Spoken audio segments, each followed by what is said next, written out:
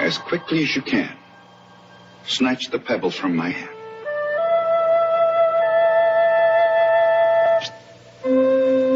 When you take the pebble from my hand, it will be time for you to leave. Then I was looking for the best people to train with. Right. And it really didn't matter where they were. I was training with I've trained with Guy Mesger. I've trained a little bit with Tito Ortiz. I've trained with Rampage. I've trained with Saxon Janjira out of Dallas. I mean, I've like so many people that I've trained with, man. And it was weird because I come from a small town. I come from Sherman, Texas. Very small town. And it was only a few people that were doing it back then. And I had to get with I even got with some traditional karate dudes who, did like the PKA style kickboxing. I'm like, I was trying to get it. I was trying to get it all, man. I was trying to get every little bit of help I could. And the first dude that I actually hooked up with that was really, really big on the scene and doing things, and he was big in Texas MMA, and he was black, was Eve Edwards. Wow.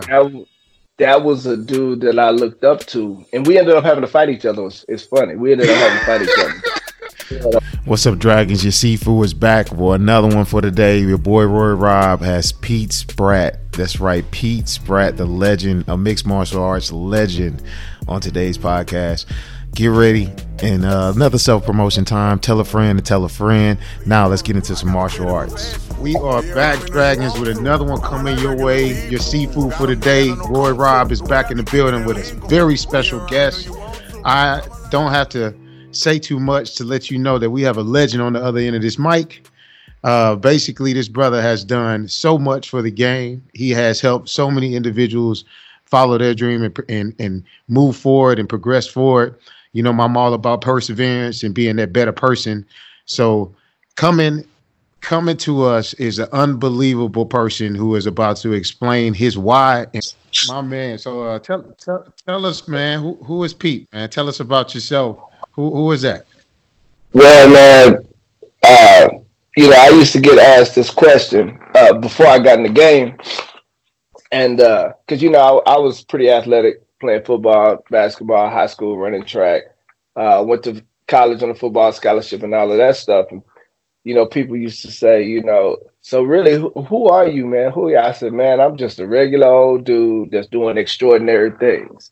So if you looking at me like a celebrity or anything like that, I mean, that's nothing to me. That's secondhand to me. I said, really, I'm just a regular old dude, and because of my athletic ability and my talent, I'm in the spotlight. That's it.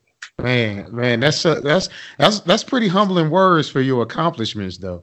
People dream to have done one thing that you might have. I mean, it's people that basically said, I mean, I've done my homework on my own, but I mean, I could tell you, even to say I've been on the Ultimate Fighter show. Just that little basic thing. Like, I've done some homework, and when you start lining up all these accomplishments, okay, before we jump into all that, okay, Pete Spratt, what do they call you? I know what they call you, but what do they call you in the ring? They call me the secret weapon. The secret weapon. And, how I got that is when I first started on the game, I would go anywhere to fight. It didn't matter if it was on 2-3 days notice or a week notice or whatever the case may be. I would go anywhere. So I went to Denver a few times fighting in Denver. Nobody knew who I was. And for some reason, every show I would provide the most exciting fight on the show. And so I overheard someone in the crowd say, that must be the promoter's secret weapon, because this dude, he come out of nowhere and just be banging. And so that's how I got the name, and that's how it stuck. Man, I feel like back in the day, people would take risk, and I don't know if people take the same type of risk that provides that same excitement.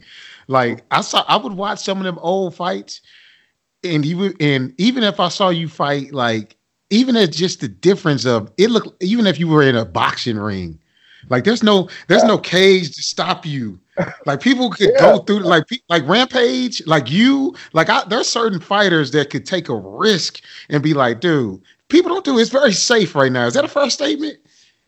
Oh yeah, it's definitely a fair statement. Like today, back then, we was fighting because we enjoyed it. It was something that we love to do. But today it's a business. Ain't nobody's willing to risk their record because of the business part of it. Like I'm gonna tell you, man. I'm gonna tell you one time. Me and Yvette we were on the same team, right? So we were trying to figure out, all right, who gonna fight at the 175 division? Is it gonna be me? Is it gonna be me? So we flipped a coin. So I had to go up to 85 to fight. You know how I made 85? I put some weights in my pockets before I stepped on the scale. That's how it was back in the day. God. I put some weights in my pockets to step on the scale to make it to the 185 weight class. That's crazy. By itself, just thinking about that. And now it's dangerous as hell to say I'm finna go up and fight. And I don't care what nobody says. That's a dangerous move. You got to really have a lot of heart. Like I used to box, and that's only I boxed at light heavy. And when I got in the ring with a super heavy, thinking it was easy game because I thought I was gonna be that much quicker. When that dude hit me with that left, it was no joke. Yeah. That's dangerous, crazy. Man. Yeah, it's crazy, man. I got another story. So we was in Houston training, and a couple of our guys were fighting on this kickboxing match. So we're on the van headed to the kickboxing match. The promoter called. He was like, "Hey man, we lost a fighter. Do you have anybody that can take this fight at like 180?" And Eve looked at me. He was like, "P, you want to fight?" I'm like, "Yeah, man, but I ain't got no shorts. I ain't got no cup. I ain't got nothing." He was like, "We'll take care of it when we get there." I said, "All right, well, it's a good thing I brought my mouthpiece with me then." And I took a fight on 20 minutes notice. Dude, and didn't have no gear. That's crazy. Like, and even thinking about that, man, it's like it just doesn't seem real because it's a preparation. Weeks, months, there is no I'm going to take anything short notice. People are scared of that. Oh, yeah. Back then, it was anytime, anywhere, any place. Wow, man. All right, so let's start day one. When was your first fight? At what age? I was 20. Well, my first fight was in 90, 98, 99. So that puts me, I think I was around 20, 25, 24, 25. And who was that first fight? Was it a memory that you'll never forget? Oh yeah. It was a dude named Keith Sutton. And we were actually I had a couple of homeboys that was gonna be fighting. And they asked me if I wanted to fight. I was like, yeah, I'll try anything once. So we got it booked or whatever. And it was gonna be a tournament. It was in Killeen, Texas. The promoter was Shannon Rich. So we go to Killeen, and the promoter was going to try to make us pay $25 to be in the tournament. It was like a 4-man tournament. Yeah. So I'm like, hold on, man. I ain't paying. I'm not paying you to fight. Like, no, we're going to have to come up with something a little better than that. So anyway, we figured that I ain't have to pay. So I fought this kid named Keith Sutton. So back then in Texas, you couldn't close fists to the face. So it's Pancrase rules. So it's open hand to the face, but you can kick and knee a dude in the face and knee a dude in the ground and knee a dude on the ground in the face back then. So it was at this bar in Killeen, Texas called the Wild Rose. I'll never forget. The bouncers had on like tuxedo shirts and bow ties with cowboy hats and Wranglers, tight ass Wranglers too, with the big belt buckle. So yeah, I got in there, man, and I like to do that with an open heel strike, palm him strike in the first round, and then I was hooked after that. And what's funny is Fujita from Pride and Don Fry was there. So Fujita, Don Fry was cornering Fujita, but Fujita fought under the alias Sato. And I'm looking at this dude. I'm like, I know I've seen this dude before somewhere. You know, big old Japanese dude with his ears ate up like that. I'm like, I know this dude. I've seen this dude somewhere. So about a month later, I'm watching Pride. Sure enough, there they go. They announced him. I was like, that's the dude that was fighting in Khalid. I'm like, his name ain't Sato. Damn, dude, that's a story to go down in history, bro. How did he do that night? Did he win too? Oh, he won. He smoked him. He smoked 2 dudes in one night. It wasn't even a question. It was easy. Golly, dude. All right, so now you had your first fight. You got these memories. Now I was like, I'm on to this. This is something I want to do.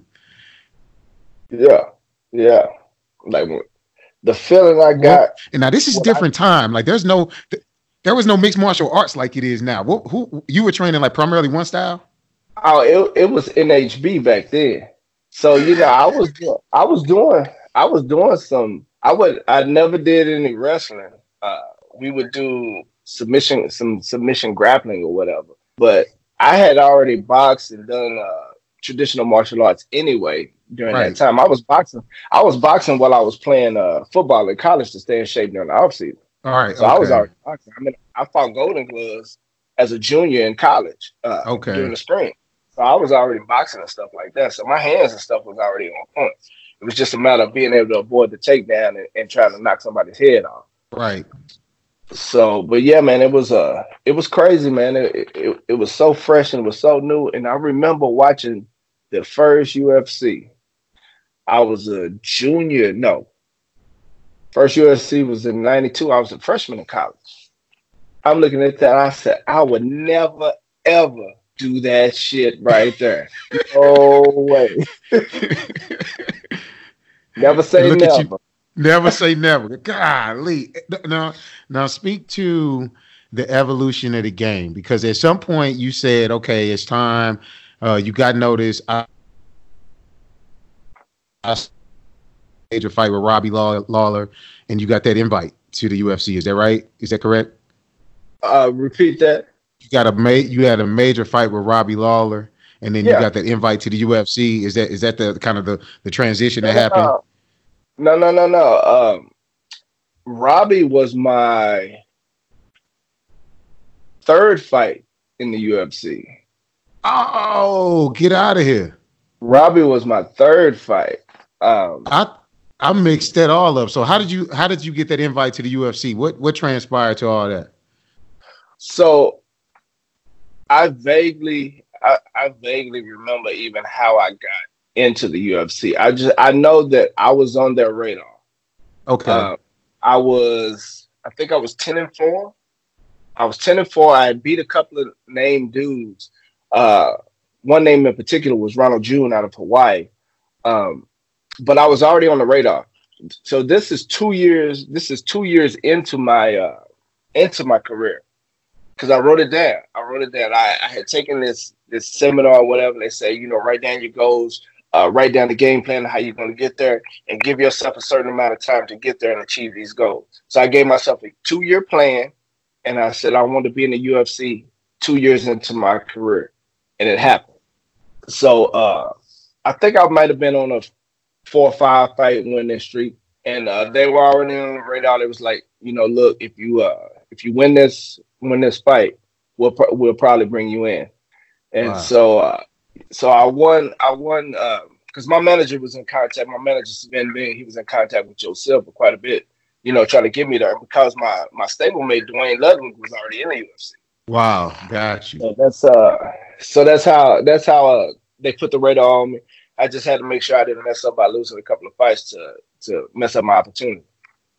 Did you feel at that time it was going to become what it is now? Like back then, there was hardly no payments. There was no, it was small money compared to what it is now. You know what I mean?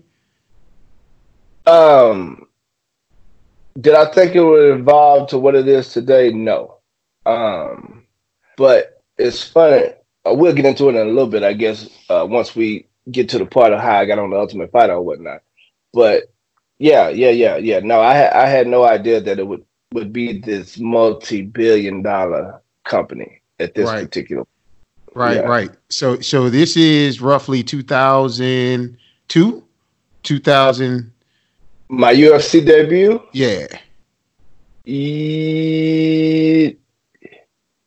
Yeah. 02, 03, somewhere off in there. Okay, perfect. Okay, so I'm thinking back. So in 2003, because it's almost like 98 was that first, 97, 98 should have been UFC 1, if I'm not mistaken, somewhere around that time, right? That was around that first. 92. 92 was UFC 1 with Hoyler? Not Hoyler, Hoist, with Hoist? 92. No, 93 was the first one. Okay, I just remember. Yeah. You know what? The video came out. I'm thinking about the video because it was in mass production. Yeah, I'm thinking about the video. Like, it might have been going down, but nobody that boom, everybody found out. I'm thinking because I remember I graduated in 98, and I remember seeing this circulation of this video, and everybody. That's why I'm mentally thinking about it. Okay. No, 93 was the first UFC in Denver, Colorado. Your call up, I would call it a call up in my mind. It's about to be this transition. You're starting to get these fights. Explain what's happening as you're going through. Explain the difference on what's happening now versus then. Kind of give my dragons, my listeners, the understanding of what's going through as if we were there with you, a fly on the wall. Tell us about that. Well, for me, man, I was just training every day. I was training every day, trying to find the best people that I could train with every day. And I mean, it's weird, man, because it's almost like it was a dream. Like there are certain phases in your life, and each phase is it's different for you. It's a different time frame, so you're a different person in each phases of your life. And back then, man, it's weird, man, because that whole time back then seemed like a dream. Like I'm not really doing this. So now looking back, I've never really had somebody, pose the question to me to have me look back at that particular time period. But then I was looking for the best people to train with. Right. And it really didn't matter where they were. I was training with I've trained with Guy Mesger. I've trained a little bit with Tito Ortiz. I've trained with Rampage. I've trained with Saxon Janjir out of Dallas. I mean, I've like so many people that I've trained with, man. And it was weird because I come from a small town. I come from Sherman, Texas. Very small town. And it was only a few people that were doing it back then. And I had to get with I even got with some traditional karate dudes who, did like the PKA style kickboxing. I'm like, I was trying to get it. I was trying to get it all, man. I was trying to get every little bit of help I could. And the first dude that I actually hooked up with that was really, really big on the scene and doing things, and he was big in Texas MMA, and he was black, was Eve Edwards. Wow. That was a dude that I looked up to, and we ended up having to fight each other. It's funny. We ended up having to fight each other. Wow. Well, yeah, that was a dude I looked up to, and I was thinking to myself, one day, man, I want to train with that dude. I'm like, I'm gotten everything that I can get from these people out here, but one day I want to train with that dude, and that ended up happening. So he was the most relevant dude that I had started training with early in my career. Did you feel like during that time period, like it just seems so weird now? Because I remember when I first started Brazilian Jiu-Jitsu, it just felt like the secret art that nobody had access to. Mm-hmm. And nobody knew about. So no matter what, even if you had like that stand up, like where I'm from, boxing in St. Louis, Missouri, people know boxing. Boxing was normal, but martial arts for a black kid, like I got my love. That's why I've named my podcast Enter the Last Dragon, from growing up watching Bruce Lee. Yeah. And then there was this brother Bruce Leroy. I was like, that's me. You know what I'm saying? Like, but it wasn't normal to love martial arts. That wasn't normal. You know what I mean? And so now I felt like when I started Brazilian Jiu-Jitsu, and my start was in 2007. I just think back even then, it was just like, and that's way after. It's still it felt fresh, brand new, and nobody hardly knew it compared to what's known now. It's like it seems like everybody knows it. So I can only imagine you in 2002, 90 world, almost like you a part of the society. You know what I'm saying? Yeah, like shoot boxing, catch wrestling. Yeah, all of that stuff, man. It was so brand new back then, man. I remember seeing a dude that was so swole. I'm like, that dude look like he'll kill somebody. Right. My homeboy, I want to say this dude was probably about 215, 220, rocked up dude, muscled up dude.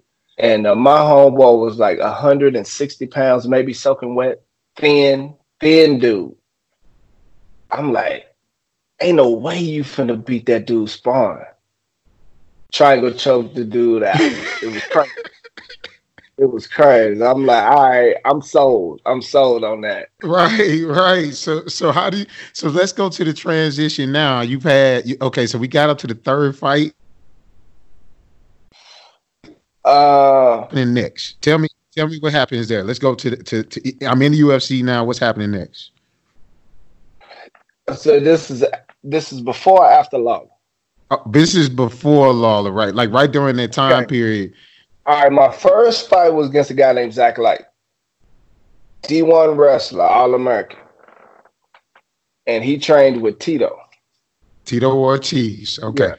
So he was my first fight, and what really put me on in the eyes of the UFC and the promotion and the world was they knew me as a kickboxer. I submitted the dude by armbar in the first round. Whoa. So, that was the first time people was like, okay, this dude is doing everything. He's a prolific striker and he's working on his ground game. Wow. But what's so funny is the submission I caught him in, we had specifically worked that submission the night before in training. Wow. And he put me in a position, and it was where I was gonna start walking the fence. And if he kept control of the back of my neck, all I had to do is spin, and my legs are right there to take his arm. Yeah. So I'm starting to walk the fence, and he's still holding my neck. I'm like, this is exactly what we did last night. Wow. So I spun, took his arm, boom, that was it. So additionally, my initial contract with the UFC was, I was under the understanding and under the impression was, okay, we're going to sign you to this 3-fight deal. We're going to build you up, and then we're going to take it from there. So my first 3 fights was supposed to be a build-up, right? So after I submit this dude, they matched me with the former champion, Carlos Newton. Wow. Like, how was this a build-up for my career? You're going to match me with the former champion. That don't make sense. So at the time, Robbie Lawler was really hot at the time. He was smashing everybody. Right. I was like, nah, I don't want to fight that dude. Let's fight this up-and-coming kid because he's up-and-coming in the UFC. I'm brand new to the UFC. Let's fight this up-and-coming kid. So they told me, you don't have to fight Carlos, but if you don't, we don't know when we're going to bring you back. So now I'm in the situation. I'm doing this full-time. I'm not doing it part-time. And the money was small change. And the money was small change at the time. So it's like, okay, I can't not fight because I'm relying on this income. This is my income. This is what I do. Right. So I was like, I'm going to do it this time. I'll fight Carlos, but I'm going to need to get that other dude if I fight Carlos right now. I said, because they've completely gone from what they said they were going to do. We were going to build your career. Right. You ain't building nobody by putting them in the second fight of their contract in with the former world champion that just lost his belt. He just lost his belt to Matt. That was a setup all day. That's just crazy. Yeah. So that's what happened with that. I lost that fight with Carlos. So this is the second fight. So in my eyes, I got a 3-fight deal. They already got an issue with me for raising the stink about, not wanting to fight Carlos Newton, right? So now I'm already kind of a bad taste in the company's mouth. So now the next fight, they give me Robbie Lawler. Like, bro, he killing everybody. He's 7-0. I think he's 7-0, 8-0 at the time. I don't remember. But he knocking off everybody. Veterans, new dudes, he knocking off everybody. So I'm thinking, in their eyes, they give me this matchup because it's the last fight on my contract. Robbie killing everybody. He gonna kill this dude. It's his last fight on the contract. We don't have to bring him back. We done with him. I smashed Robbie. Now it's a wrench in the motor. It's a wrench. It's a wrench in the motor. Wait a minute. Wait a minute. He wasn't supposed to do that. That wasn't supposed to happen. So now, third fight. I'm brand new to the UFC. Remember, I'm brand new. It's my third fight. So, guess what they offered me for my next fight? What is that? Robbie's teammate, Matt Hughes, for the title. See, that's sick. That's the next setup, right? That's the next setup. Yeah. So me being the type of person I am, nah, bro, you ain't finna do me like that again. So I'll be your hoe one time. I was your hoe one time for Newton, okay, but I'm not finna do it again. So they offered me. Well, the next tier on the pay scale, my first contract was 2-2, 4-4, 6-6. So I made $4,000 for the Zach Light fight, minus some deduction. So it was less than that. It was actually less than $4,000. Golly, that just don't make no sense. And so then I go up to fight Newton, the former champion for $4,000 and $4,000. This former champ. So I lose that fight. Guess what? Less than $4,000 again. Right? So now, because I lost that fight, when I fight Robbie, my pay again is 4 + 4. Doesn't go up. That's crazy. Only way it goes up is if you win. Right. So now I'm in my third fight fighting Robbie Lawler for 4-4. Okay. I beat him last fight on my contract, so we had to do a new contract for the title fight. You should be. I would assume you should get way significantly more, right? It's a title fight. You would think, because now 2-2, 4-4, 6-6. That was the first tier back then.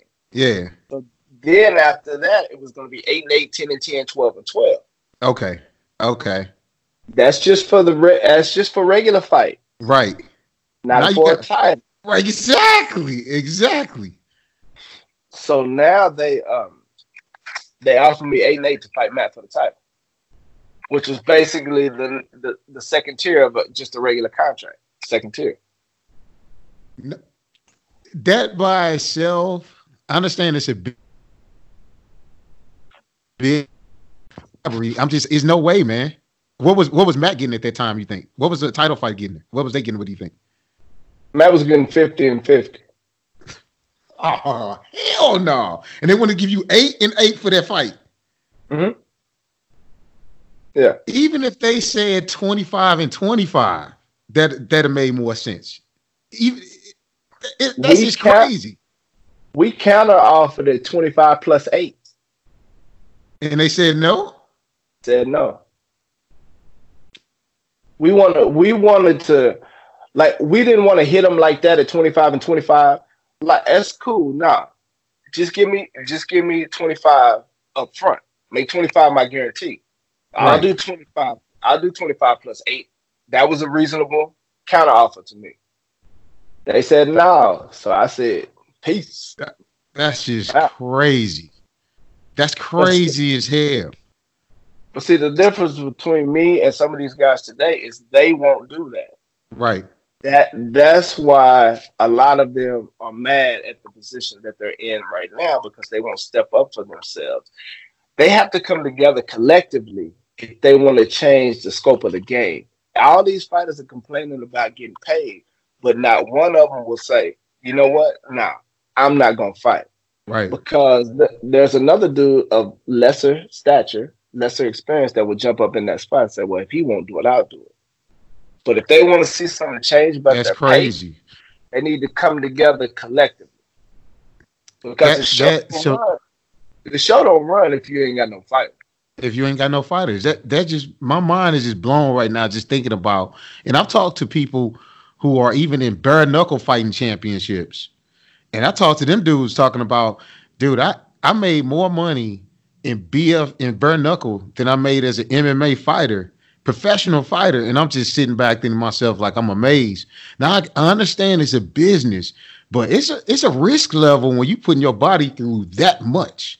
Like, the compensation needs to, you know what I'm saying? And like you say, the only way for them to really be able to make that change, it's gonna have to be a shift. At least thinking about it, you know what I'm saying? So what's your next transition? You said peace now. You out of there. What happened next? I went to kickboxing. I was kickboxing overseas. Is that how you end up fighting George St. Pierre? How did you end up with a fight against GSP? Okay, the fight with GSP. This is after I left the UFC. This is after I left. Told them, deuces, I'm out. Y'all ain't finna pimp me. I'm not your hoe. You're not finna pimp me. So I said, I'm out. So I did a couple of kickboxing matches in Australia. It's like, all right, this is a chance for me to see the world, do something different. I'm like, all right, I'm with that. So then the fight with GSP gets offered. They had 7-0 maybe at the time. Hold up, I can look right now.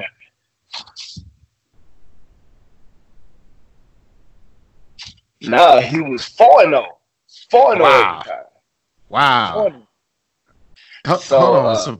So this is a big deal. I got to let my Dragons know. Dragons, just so you know, George St. Pierre is one of the premier fighters that everybody ranked and felt like he was one of the epitome fighters, like the fighter. He is that dude when it came to UFC, and like he just basically came through and just like helped propel the sport and the UFC's name brand to a whole nother level. So people got really excited about George St. Pierre. People just know the name. You might not know him if you're a new listener. Do some history. My man Pete Spratt has the opportunity to go against this guy who becomes just on his career. Go ahead and talk to that. Yeah. So he's 4-0 at the time. I'm 6-4. So now I'm like, George St. Pierre, like, so I kind of check him. I find a little bit of footage of what I can find. I'm like, all right. I mean, it's a risk, but at the time, it's like if I was going to get back in the UFC, I couldn't take any losses. So the first matchup, I get to Montreal, stay before the fight. We have to weigh in. We having a press conference. Come to find out, GSP can't fight. Got a bad infection in his knee. Wow. You could have told me this before I came out here. Right. You knew he had an infection in his knee. You knew the fight wasn't going to happen, but why fly me out here for that? Right. So, it was cool. I mean, me and GSP was cool, man. We've always been cool. And, we even hung out that particular fight that didn't happen. We even hung out after. Yeah. So he was real cool, man. He took me out or whatever, and it was cool. So then the rematch is set. I want to say that fight was probably set for January, March, maybe like March, February or March. That fight was set. So now we've got the rematch set up for May. But during that time, I get a call from the UFC to fight Karo Parise. Wow. So me being a dude that I am, I'm already sour with these dudes. I'm like, it's like, yeah, we got you a fight with Karo Parise if you want to take that fight. So me being the honorable dude that I am, I'm like, nah, man, I'm signed to fight this other cat on this other promotion, and I'm gonna stick to my word, and I'm gonna fight this dude for this other promotion. Like, you're not gonna drag me over there, nah. So I fight GSP. That fight happens. I fight him. He beats me and whatnot. Then they give him the fight that they were offering me. It's crazy. So they bring him right in after I lost to him, and so that's how he got his shot in the UFC. Dude, just think about how you impacted, even though you didn't get, there might not be no UFC to where it's at right now if you didn't have that competition. Like, just to think about, who knows what could have happened, what direction things could have gone. Yeah, like, say I don't take that fight. Say I don't take that fight and I go back to the UFC. It might take GSP another year or so to even get in. To get in. And it's a whole different change up in the UFC dynamic in general. Yeah. That's a big concept, man. Like, dude, you've impacted the sport times 10. So I'm thinking to myself, like, when I wanted to ask you a question, I'm thinking to myself, like, man, the toughest question I really wanted to ask you, what would you tell your younger self? You right now, what would you tell your younger self at that current point? What's something that you would be like, this is my advice to you, young Pete. Listen up and listen well. What would you say? Oh, I tell myself you did the right thing. Still. I love that. Still, yeah. I love that. I did what was best for me at that particular time. It might not have worked out exactly how I wanted, because I would have preferred to beat the dude.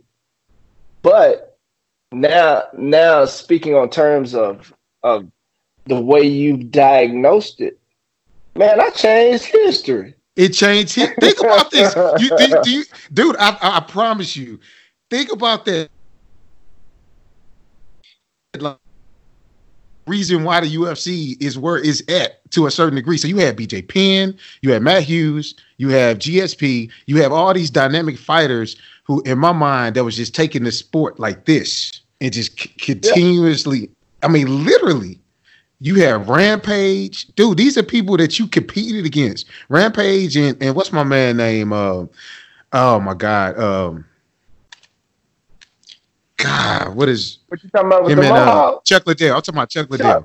Chuck Liddell. Yeah, Chuck. Dude, there was, you were in this era. I mean, you really look at it. You was in this era that people really, it's almost a golden era of UFC is almost what I would kind of want to put it at. Yeah. Yeah. And you directly impacted it. Like, really think about that. Yeah. Like, all right. So now, how did you get to the Ultimate Fighter? How did that happen? Okay, so this is a crazy story too, right? So now I've decided I'm going to retire. I'm going to retire. I'm done. So I took a fight. I wanted to fight back in the States because I had been overseas. Fighting. So I was like, all right, I'm gonna retire from this MMA stuff. So I take a fight for this promotion in Fort Worth. Can't remember the name of the promotion right now. It'll probably come to me after we even get through. But right. and so guess who I'm fighting though for this promotion? Guess who I'm fighting? A young Matt Brown. Oh my God, dude. I'm fighting a young Matt Brown. That's crazy. I want to say the promotion was IFL, I think. But anyway, so my opponent is a young Matt Brown, right? So I'm at weigh-ins. I get a phone call from my manager. I get a missed call from my manager. Like, let me call him back real quick. Like, what's up? He's like, they want you to do the Ultimate Fighter. Huh? I'm like, man, I'm finna retire. What you talking about? He's like, nah, bro. They're doing a season where they bring back guys that's already been in the UFC for a shot at the title. I'm like, oh man, I'm gonna have to think about that.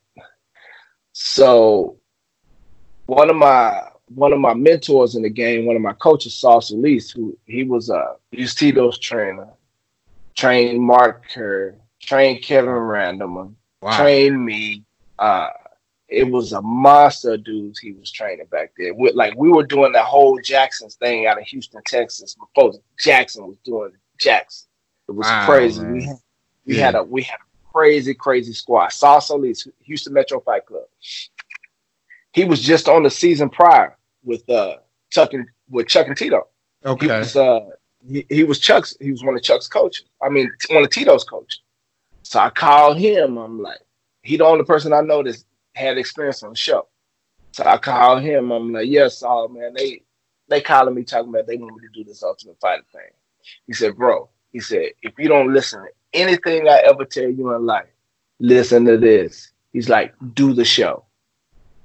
I'm like, all right, I'll do the show. So I hang up with Saul. I called my manager, Savannah. I was like, all right, yeah, I'll do it. I'm in. What we need to do.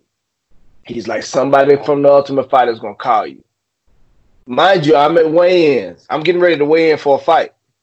That's crazy. They called me. They said, I heard you're down to do the show. I'm like, yeah, I'm down to do it. So they tell me, say, all right, look, we're going to fly you in on Tuesday. We're going to do we're going to do your medicals. We're going to do your bio. We're going to do all of this stuff. Your interview, everything. We're going to do all that. We're going to fly you in on Tuesday and do that. Say, in the meantime, I know you got a fight tomorrow. So don't get banged up for your fight. Wow. And we'll see you in Vegas on Tuesday. Wow. Yeah. So I go, I beat Matt Brown. And then next thing you know, Tuesday I'm headed out to Vegas to do my preliminary work for the Ultimate Fighter. That's insane. So at this time now, you've already fought in the UFC. You already go on to a show that's like gaining massive amount of popularity. So your name is already like, people know who you are. Yeah. And you I mean, they know who you are. And it's like, dude, you got all these things that's happening. Where did you anticipate things to go next? Because your mom was retired. Now you like, I'm back in. They pulled me. I'm trying to get away, and they pulled me back in. So now it's like, tell us that transition. So yeah, my issue was, I had been doing kickboxing the last couple of years anyway. So I wasn't training no kind of mixed martial arts. I was just straight stand up. But I'm like, I gotta punch his chin. I catch somebody, knock him out. There you go. Right. So at this particular point, I'm like, all right, I get back in. I get on the show. I'll be seen nationwide for weeks at a time. Right. And I mean, publicity wise, PR wise, I mean, it was a win-win for me. Exactly. So, I'm just like, all right, I'll take the opportunity. I was like, I don't expect to win the show because I haven't been trained in MMA. I don't expect to win the show, but it's still gonna be a good opportunity for me and for my career. If I want to continue to do this. Right. So yeah, I mean it was a win-win, man. Like, yeah, I get to be on TV, people get to see me, they get to, learn about me, learn about my life, and there you go. I mean, I've seen the first 3 seasons and how it's done for the careers of those guys on those first 3 seasons. So, I mean, honestly, it was a no-brainer, but I had that sour taste in my mouth with Zuffa and the whole promotional aspect of them, and I was just like, I don't know if I want to mess with them, but Saul said, do it. It's a great opportunity for me, so that's what I did. How do we? So this is the part where, because my podcast is geared towards. I mean, I don't discriminate, but my podcast is geared for Black people. I want us to be successful in this sport of martial arts, in this fighting world, in this in what we do as a business. So thinking about this transition that even the UFC happens, and it's like all of a sudden you sell the UFC and it becomes this $1 billion business that is now transpired to what it is today. Let's go into that deep dive on the business side of it. Like where do you see the game has, where it came from to where it is now, and where do you see the biggest opportunity? I mean, that's a crazy question in the fact that the UFC looks out for the UFC. So there's only a few guys that's really making a decent amount of money. Right. If you look at boxing, even some of the say the B-level guy. Yeah. You got your A level. You got your A-listers. You got Deontay Wilder. Yeah. You got that A-list tier, right? Right. Then you have that tier that's below that. They still making $1 million. Millions of dollars. Yes. You know what I'm saying? So and then you look at the same thing with the UFC. You got your A-listers. Conor McGregor, killing it. He's making more money than anybody. Right. Conor. And then you got Jorge Masvidal. He ain't making kind of money, but look how long he's been in the business. Crazy. This dude has fought everybody, and he just now getting to the point to where he's making $400,000 or $500,000 guaranteed. That's crazy. You know what I'm saying? Yeah, that's a true statement. GSP was killing it. I don't even think Matt Hughes was making a large amount of money like that, like you would expect him to make. Yeah. Chuck made $25 million over his career with the UFC. Tito was making quite a bit of money. Wasn't boxer money, but he was making quite a. So you think it would be difficult? You think it's just very difficult, or should there be to own? Like, how do we own some of this sport that we primarily dominate? Like I think about boxing. Like here's the basic part. So like boxing back in the day, Jack Dempsey, who was all those boxers from like the first before Ali, it was Leonard Robinson. Sugar Ray Robinson. There we go. Yeah. But like, and then you was like so it went to Ali, Frazier, and then all of a sudden it was just like, okay, you saw Golden Boy along with Bernard Hopkins, but you saw diverse members saying, or even Don King saying, okay, I'm finna carve out what we dominate as black individuals. We dominated boxing, right? Yeah. How do we get our feet in now before it's like 50 years down the road, before it's just like we didn't figure it out? You know what I'm saying? Like what? I'm just thinking about it. Like, technically, this has been a white man's sport almost from the jump. The Brazilians created the concept, but it was that white dude that had the money putting it into the concept, right? I feel that, right? So, honestly, we need some multimillionaire African Americans that will, first of all, consider the risk that it's going to take to have to be able to get involved with the sport. Because Dana and the Fertittas, they bought the company at $20 million. And basically it was dead back then. Right. It was dead. But they took the chance. And then they sell it for $3.4 billion. It's crazy. You know what I'm saying? It's crazy. Like, there were several times that they almost completely shut the UFC down. Right. Because they were losing money. There's not a lot of people that's going to continue to lose money and not shut a business down. Right. That's true. They could kind of see that this thing might take off. So they were willing to take that risk. I tell you like this, I don't know if you ever remember when Mark Cuban was promoting. No, it's not. Okay. He did 2 shows. That's not. He did 2, you said? He did 2 shows. I fought on both of those shows. 2 shows, he lost a ton of money on the promotional aspect of it.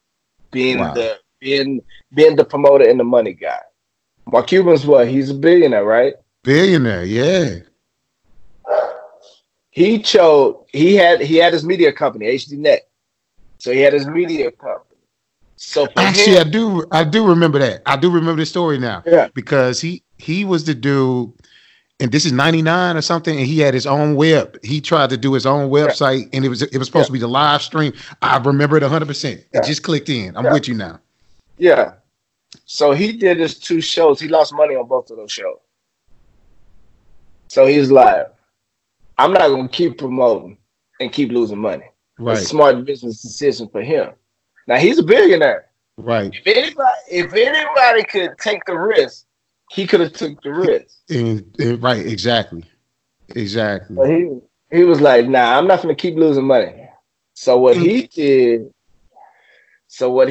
was, with his media company, he saw the niche for where MMA needed to be put on national TV or be able to be seen. Exactly. So he's like, so now I'll defer my costs. I'll let these promotions promote their shows, but guess what? I'll air it on my network. On my network, broadcast.com, whatever I think it was. Yeah. Yeah. So now I ain't got to be losing money. Yep. I can there's production team. We put our production team to these different shows. We put these shows on our network, and we'll gain an audience, and that's how I'll get my money. People will start subscribing to HDNet, and that's how I'll get my money back. So I look at even now, to last night's fight, you saw the big fight, Colby Covington. This is for a title fight. To me, it was a lot of controversy, even during that fight. And people this is the part that's so ugly about America to a certain degree. This is why I kind of want us to be able to carve our own little space out and be able to make profit off of what's happening. At the beginning of that fight, rounds 1 through 2, they kept screaming USA. And I'm thinking to myself, like, are y'all some idiots? Like, he's live here. Like, what are y'all talking about? And I feel like somebody woke up and said, wait a second, I think he is American. Like, hold on, he's just representing. And they woke up, and all of a sudden you see at the end of that fight, they start screaming, Kobe. You know what I'm saying? So even that dynamic, I'm just like, dude, look at the stuff we have to deal with on ignorance. I thought the exact same thing. Ignorance, man. And so, and if you really look at it, by the time up to round 4 during that fight, in their mind, they wanted. I feel like they was leaning on Colby because they kept talking about. They was making these little statements like, "Well, according to unofficial cards, he landed more by that time. He had basically landed more shots, even though there was some more power." But that goes perception to the judge. It can go either way, and that's always been a controversy. There's power. Yeah. And that more I control the ring, control the fight, win over the amount of landed punches. And that's always been that. Every Mayweather fight has been like that. It's been that conundrum when it goes all the way. So I'm so happy. He finished that fight. Because I ain't got no heart to pull out. You know what I'm saying? Like, I would have been going crazy. That's the way I was feeling, man. Did you tell me your feelings of what the game is now? So the UFC now, just seeing what you know just seeing what you see and knowing what you know about the UFC, give me some insight on your feelings about what's happening right now and what young men who are fighters should be thinking about as a fighter. First of all, the number one thing that as a fighter that they should be looking at is their worth to the promotion. Right. Because at the end of the day, if you as a fighter are not with the promotion, there is no promotion. Mm. So you have more strength and power than you really think you do. But again, that has to come as the fighters come together collectively. It can't be one dude, two dudes, 10 dudes, 15 dudes. I want to say they got over, 500 people on the roster? Right.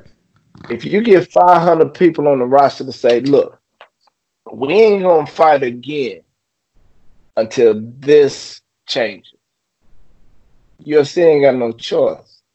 They got to wake up. If they ain't got no fighters to put on the show, they ain't got no choice but to concede to the demands or whatever the fighters are looking for, because they need better pay. They need health care. You know what I'm saying? I mean, it's a lot of things, or they don't even have to provide health care if they pay them enough that they can pay their own health care. That's you right. know what I'm saying? 'Cause yeah. there's a majority of fighters that still got day jobs.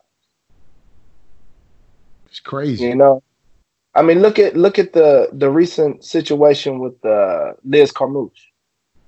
She basically got let go because she was too good. They need younger fighters to build up to build that division, that particular women's division, and she was just beating up. Other than champions, she was beating up everybody else. So they're like, how are we going to build anybody if we got this gatekeeper that can't get over the hump to get the title, but she's killing all these young talents. She got to be out of the way so we can build a new narrative in this division and build some new people. That's cold. That's cold-blooded. That's cold as hell. That's just craziness. You get let go because you're too good. You can't get over the hump to get the title, but you killing everybody else.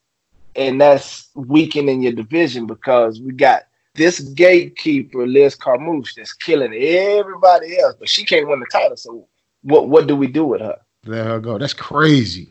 That's crazy. So what are you doing now? What are you doing now as far as because I know you doing, and shout out to my boy Travis for hooking this connection up and making this work. But what's going on now with you in the fight world? So people.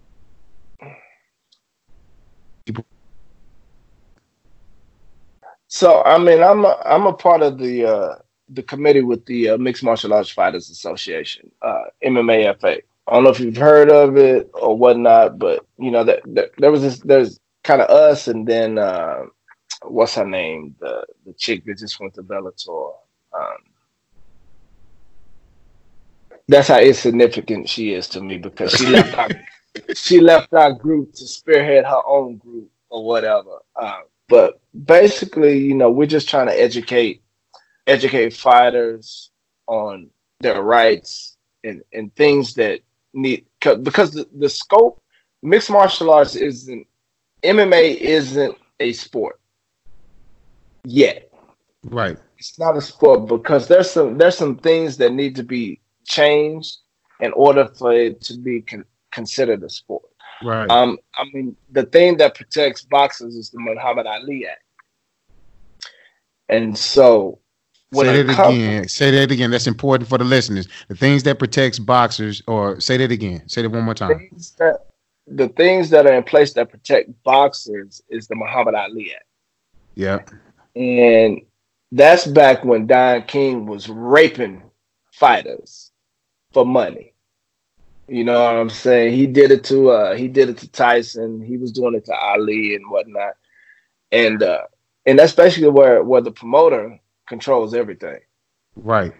So if you look at the structure of MMA right now,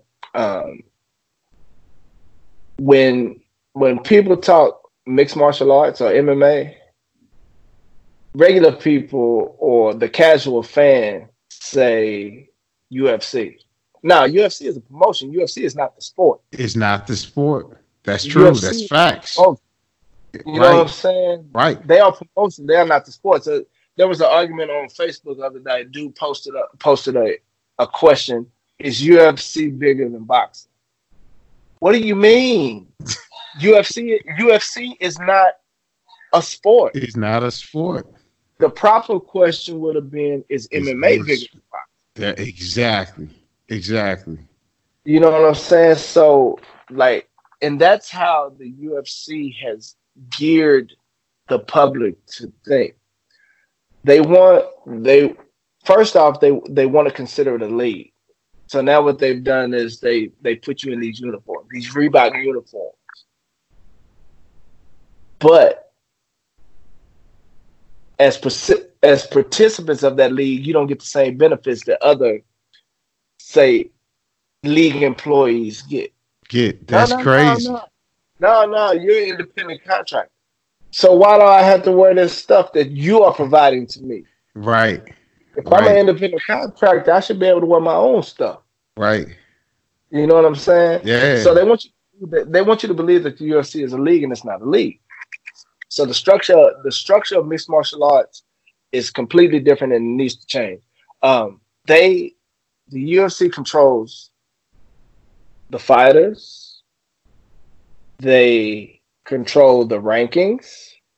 Wow. And they control the belt. Wow. That's illegal. Wow. Okay, we dropping some nuggets. Every professional fighter, y'all need to be tuning in. You're getting some nuggets right now. Like, really think about this as a business, from the business perspective. If you are a true fighter out here right now, you may not have had to come to this right now, but at some point in your career, you might run up against a scenario, whether you get into the UFC or you've exited the UFC, where this impacts you directly. He's dropping nuggets. Please listen. I'm sorry. Keep going, my friend. This is a big deal. So, I mean, if you think about it, look at the other promotion. Not often do you hear fighters complaining about treatment from other promotions. One FC, Bellator, you don't hear nobody complaining about how they're being treated over there. But it's people are constantly complaining about how they're being treated at the UFC. So again, we got UFC. They control the fighters. They have all the fighters on contract, which is cool. I mean, as a promoter, you should have a roster of fighters as a promoter, right? But you shouldn't be able to control the rankings. So that means you can do whatever you want to do as far as matchmaking, because you control the rankings as well as the title. So now that's why you have all of these fighters that are jumping ahead of the curve to get the money fights, and then they put on this fake trophy as a title to bring the viewers in to buy the pay-per-views, like the BMF. BMF. Yep. That was a trophy. That was a trophy. The bad money.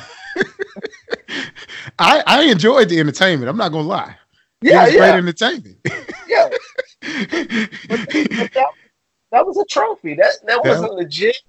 It wasn't legit. It didn't mean nothing. And that's the crazy part. If you really even if you just look back, dang, I'm sorry, man. You just got me excited about even the thought about that, because that Nate Diaz return was 100% built that up. There was no Masvidal conversation. I mean, Masvidal did what's the dude that just retired? He knocked him out on it, the fastest KO. The dude, the Mizzou dude. He was in Bellator or ONE FC or whatever. He undefeated, just retired. Masvidal knocks him out in the first round, and he got rear naked by. You talking about Ben Askren? Say it again. Ben Askren. There we go. Ben Askren.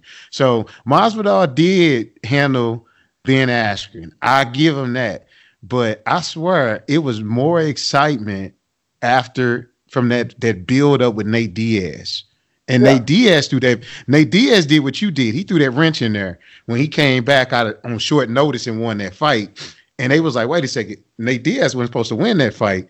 And it was kind of like this big build up, BMF, a fake belt that everybody got pumped up about. Everybody was talking about that. Like, Bruh, it cost $50K to make that belt. I don't want. Give me that money. That's You right. spent $50,000 on this fake belt. Now give me that 50 G so I can put that in my family's mouth. Right, man. That's real. That's real, So, man. but yeah, man. I mean, you look at what GSP was retired for like a couple of years, and he goes and fights for the middleweight title. It's crazy. In boxing, if you don't fight the mandatory within a year, they stripping you. Right. That's because the belts are controlled by somebody else. The belts have their own individual organization: WA, WBO, WBC, IBF, all of that. They control their own rankings. So they say, okay, this is here's our rankings. Here's the number one challenger. Like somebody's right now, they talking about they gonna strip if they don't. Joshua, WBO. If he don't wow, fight, Anthony. if he don't fight the number one, they're gonna strip him. He's got two mandatories, I think, with the WBO and the WBA. So now they're gonna have to figure out, okay, which mandatory is he gonna face, and can we get the number one challenger for the other organization to say, okay, I'll hold off so you don't get stripped and let you fight this other mandatory. Now you got to come back and fight me. Wow. The other mandatory. Wow. But now if you don't fight the mandatory, you get stripped. Now they ain't creating no interim title. Like exactly. You get a belt, you get an interim shot, you get an interim shot. You can't fight next week. You get an interim shot, like the UFC is doing. All these interim belts are unnecessary. Right. You know what I'm saying? Like if you can't fight the mandatory within a year, then you need to be stripped and somebody else needs to fight for that time. Man, dude, this is you, dude. I'm telling you. So MMAFA, that's your organization name, right? Yeah. Mixed martial arts fighters. And that association, that organization is geared and built around helping fighters, no matter what organization you're a part of. LFA, UFC. What about the other organization like Bare Knuckles Fighting Associates? Is any connections with that, or any other, or is it all just mixed martial arts only? It's all mixed martial arts. Okay, now understandable. So that's great news for fighters out there. Yeah, our initiative is to get the Muhammad Ali Act to cover mixed martial arts as well. That's awesome. That's our man. I've been to DC lobbying Congress for this. Wow. I've been to DC. Several of us have been to DC. There's Randy Couture, Kung Lee, Nathan, John Fitch. Like it's a bunch of us, man. That's amazing. A bunch of us that's fighting for fighter rights. I mean, we do it primarily behind the scenes. Like if you follow us on Twitter, you'll see a lot of information that we put out there for the fighters. We've got a Q&A that we have for fighters that's probably got about 400 or 500 fighters in it that have any kind of questions on how we can educate them in certain situations and things that's going on with the sport. But a lot of fighters are resistant to go against the engine. You know what I'm saying? The engine. Yeah. UFC for fear of being cut. I mean, because there's been some fighters that's been cut that's been involved with our organization. That's crazy. But I mean that we're not like monetarily. We don't get nothing from this. Right. We don't get nothing from it. The only thing we're trying to do is educate fighters to put themselves in a better position that they be able to take care of their families in the future. That's all that we're trying to do. Dude, that's amazing, man. Like I think the news, the words need to be spread. The word needs to be spread.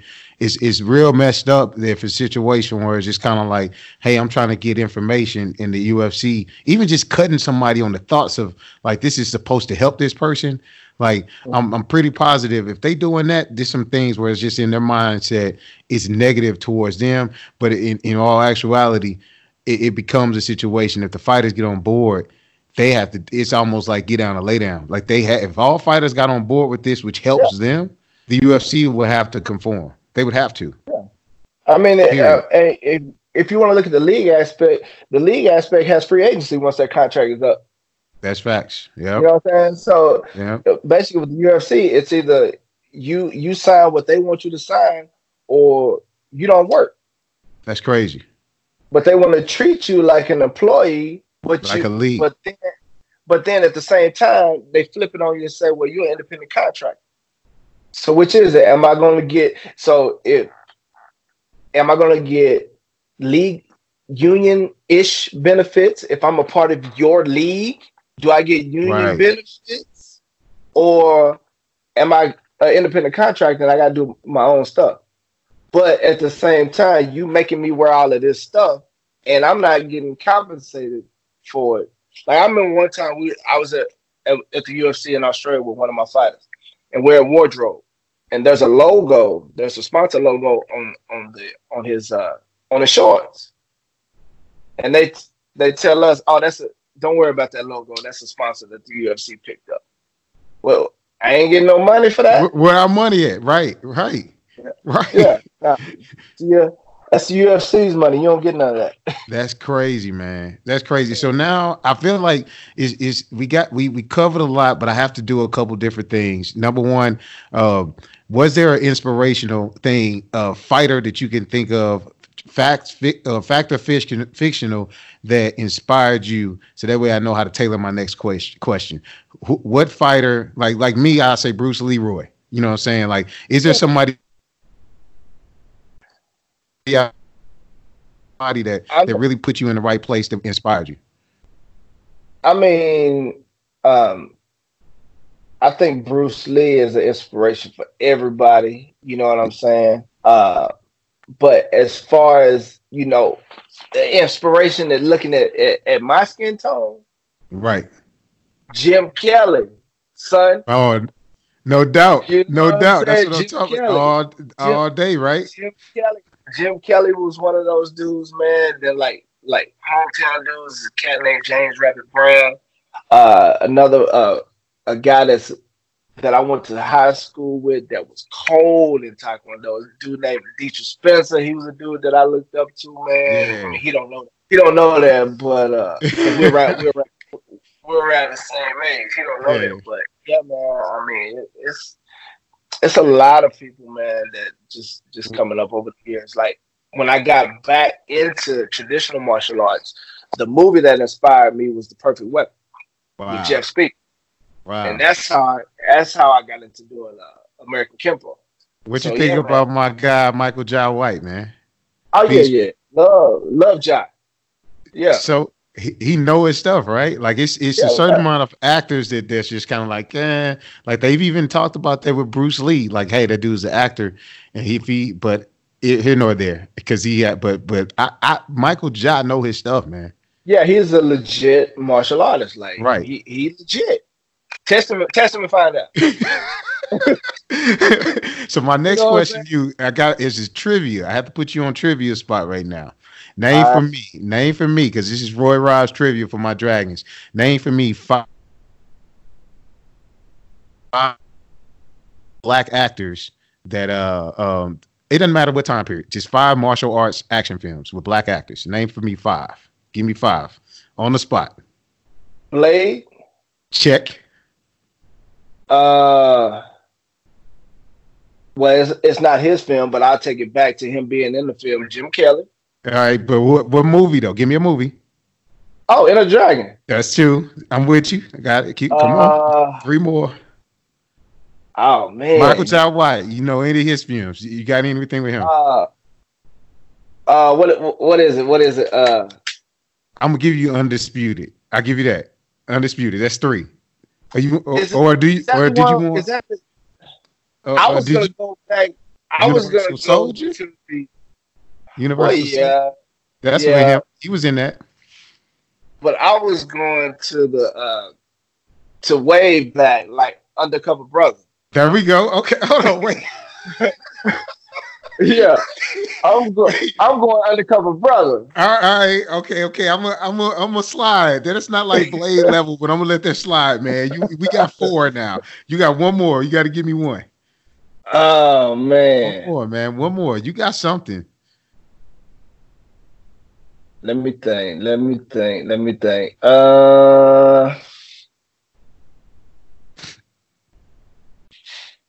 I'm drawing a blank. It's tough, ain't it? Ain't it tough? Yeah. Hey, what's crazy is really what's is. crazy. It's like that, man. It's like we got to do better, and we got some. It's some more stuff out here.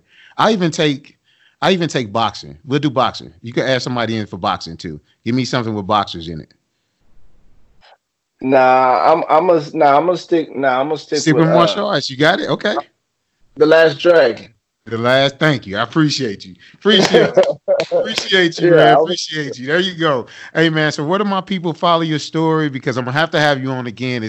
We ain't got enough time to peel back all the layers. Where do they find Pete Spratt, man? Where do they find you so they can follow you? You can find me on Twitter and Instagram at I am Pete Spratt. You can find me on Facebook. All you gotta do is search Pete Spratt. There'll be 2 pages come up. My personal page and my business page. Pete Spratt 2 is the actual link on Facebook. And those are the spots where you can find me. And then also, where do the fighters go to sign up and join the MMA FA? Search MMA FA, MMAFA.com, or you can go on Twitter, MMA FA. Perfect, man. I appreciate you. Like I said, man,